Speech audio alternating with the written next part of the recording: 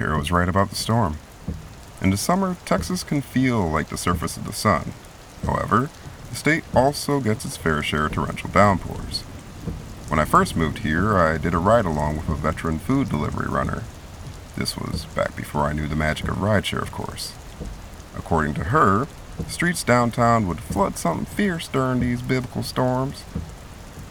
As I spent more time on the road, I had seen some of these legendary flash floods. Caroline would be up to her wheel wells in water.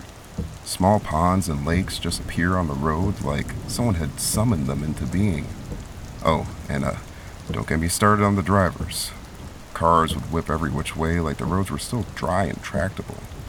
One minute you'll see some hotshots speeding along, and then the next there'll be heavy traffic up ahead, because some people believe hydroplaning won't ever happen to them. Conditions like these force most to stay inside. Back when I was delivering food, I took full advantage of those who would rather wait out the weather, just like they took advantage of folks like me. The ability to order a nice hot meal, groceries, or whatever really, and have it brought to your home without having to get off the couch is literally the American dream. I'd pick up orders, listen to the Myths and Legends podcast or lore on my way to the destination, and drop the goods off no problem. I wasn't going to let a little rain stop my good time. The game is different now. Driving rideshare, I am charged with the task of picking up those poor soaking wet souls unfortunate enough to get caught out in the elements. It's been raining for a week now, and you'd think people would try avoid getting wet, but that's why I'm here. Damp upholstery dries eventually. The thing I'm most concerned about is driving in the rain. At night. I have 20/20 vision. I only know this because I go to the optometrist every couple of months for a routine checkup. I've been having some issues with floaters lately.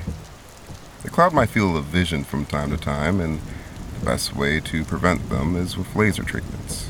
And, it is as expensive as it sounds, especially for a person without medical insurance. However, the checkups and the lasers are to make sure a parade of technicolor balloon animals don't distract me from the road. So, the darkness, the pouring rain, and also, I cannot stress this enough, the fucking drivers around here combine to create seriously hazardous conditions. I have to admit, my years of driving in upstate New York may have not prepared me for all of this. And just what the hell did Kara mean by the things pretending to be people? I mean, I know keep Austin weird is a thing, but I hardly think that rescuing rained-out couples from their hastily abandoned plans counts as weird.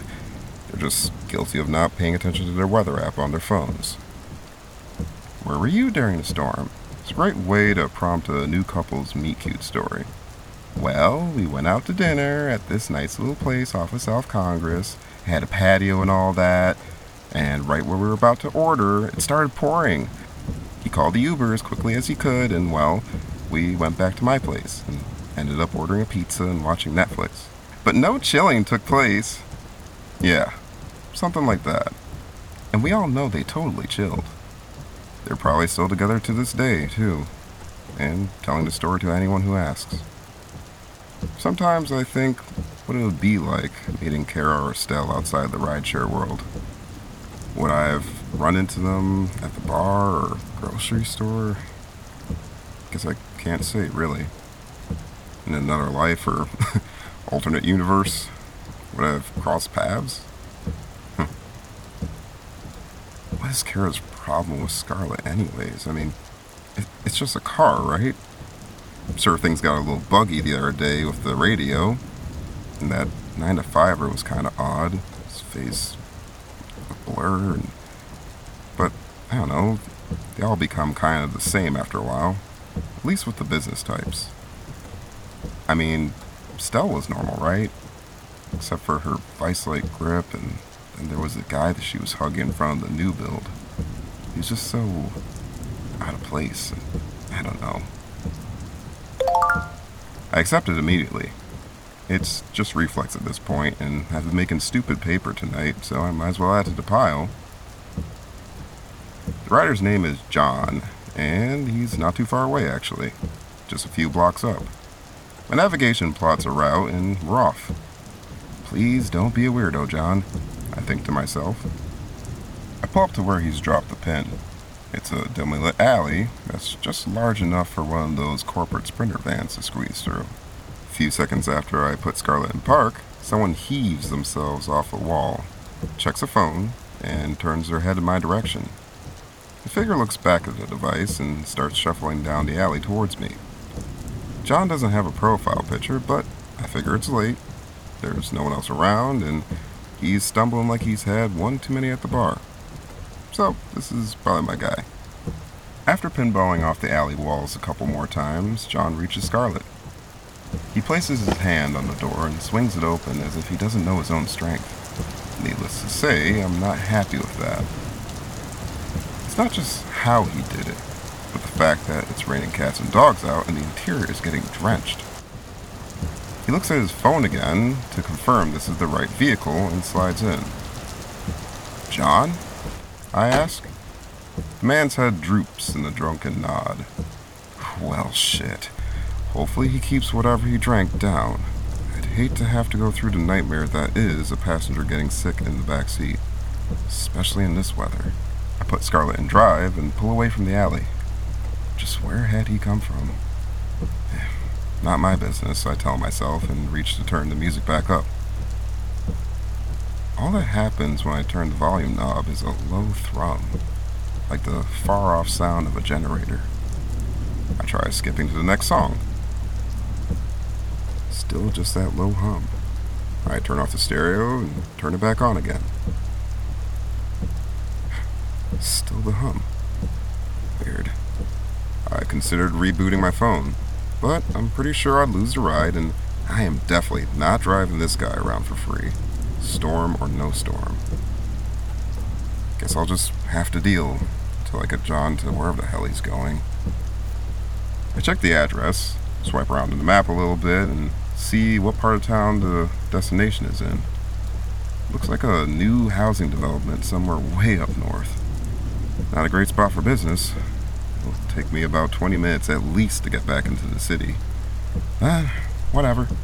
Surge pricing is surge pricing. I look in the rear view, and John's chin has drooped down into his chest. Maybe he's not drunk.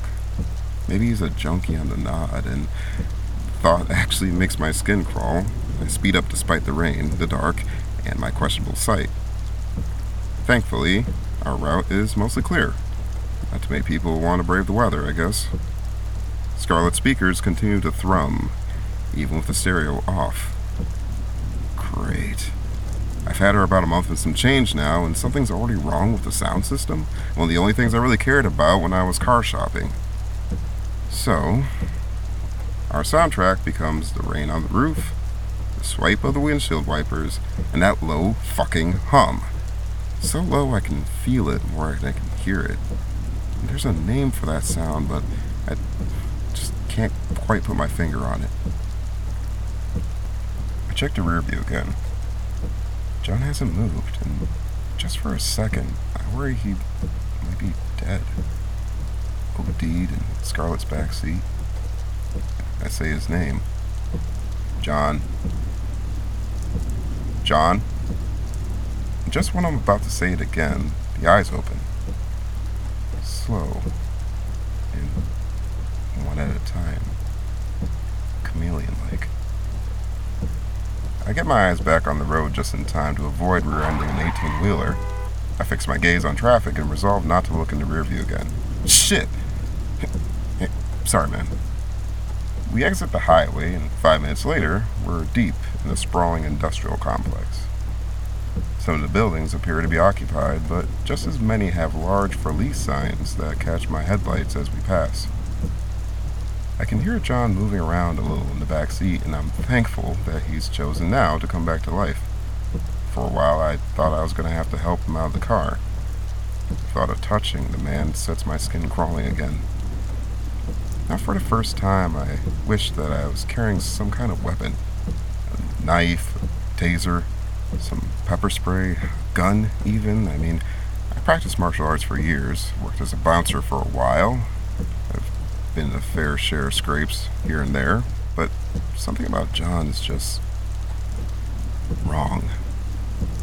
I mean, he's a well-put-together looking individual. Clothes look clean, relatively new, definitely expensive.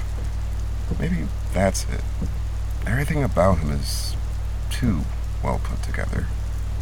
The uncanny valley and all that. And he still hasn't said anything. Normally I'd welcome a passenger's silence, but John sounds wrong. Like maybe that low bass sound is coming from him and not Scarlett's speakers. And I know that doesn't make sense, but it feels true all the same. Infrasound. That's what it's called. My head starts to hurt, and I just want John out of my car. I want to put this maze of an industrial complex in my rear view and get back to the city. Despite my earlier resolution, I look in the rear view one more time. All I see are John's eyes. Without thinking, I turn and he's right there, head between the seats, teeth gritted in a horrible expression of a smile, thrumming pounding in my head. Oh, fuck! Oh, fuck! Shit. What? John? What the fuck is that son of a bitch? I force myself to take a deep breath, then round the car and shut the door, scanning the darkness for any sign of John the whole time. Back in the driver's seat, I put my foot on the gas and Scarlett lurches forward. The headlights splash across John, standing 15 or so feet ahead, and I hit the brakes hard. Scarlett slumps to a stop a few feet away from him. His face is still strained in that rictus grin. I can see his teeth grinding in the shine in my headlights. We sit that way for a long time, looking at each other. My head is pounding, but I can't move. Eventually he turns and walks off, vanishing into the rain. Like he even barely got the door open in time.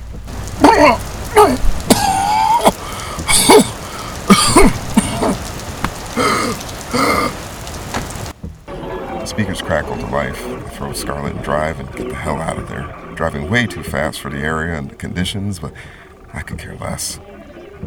The bright lights of the gas station bathroom. It's easier to pretend that I didn't hear a voice come through the speakers, and to tell myself that there's no way that voice belonged to John. Hello? Kara, meet me at Mythos. Cyrus? Cyrus, are you okay? Just meet me at Mythos, okay?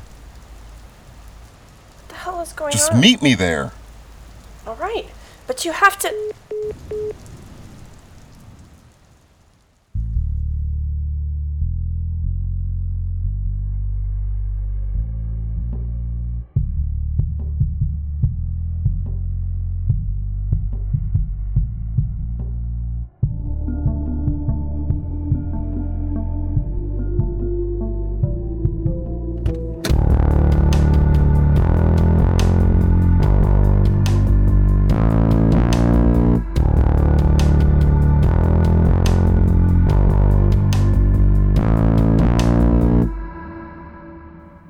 Thank you for riding with Imp. Don't forget to subscribe and rate your driver 5 stars. Episode 5 featured Corey M Crosdale as Cyrus, Emily Hatch as Kara, Episode 5 was written by Corey M Crosdale and Kirk Johnson. Audio and music production by Jeff Gleason. The voice of Imp is Leslie H. Imp is a production of the Schemes Come True network. Imp will change the way you think about rideshare.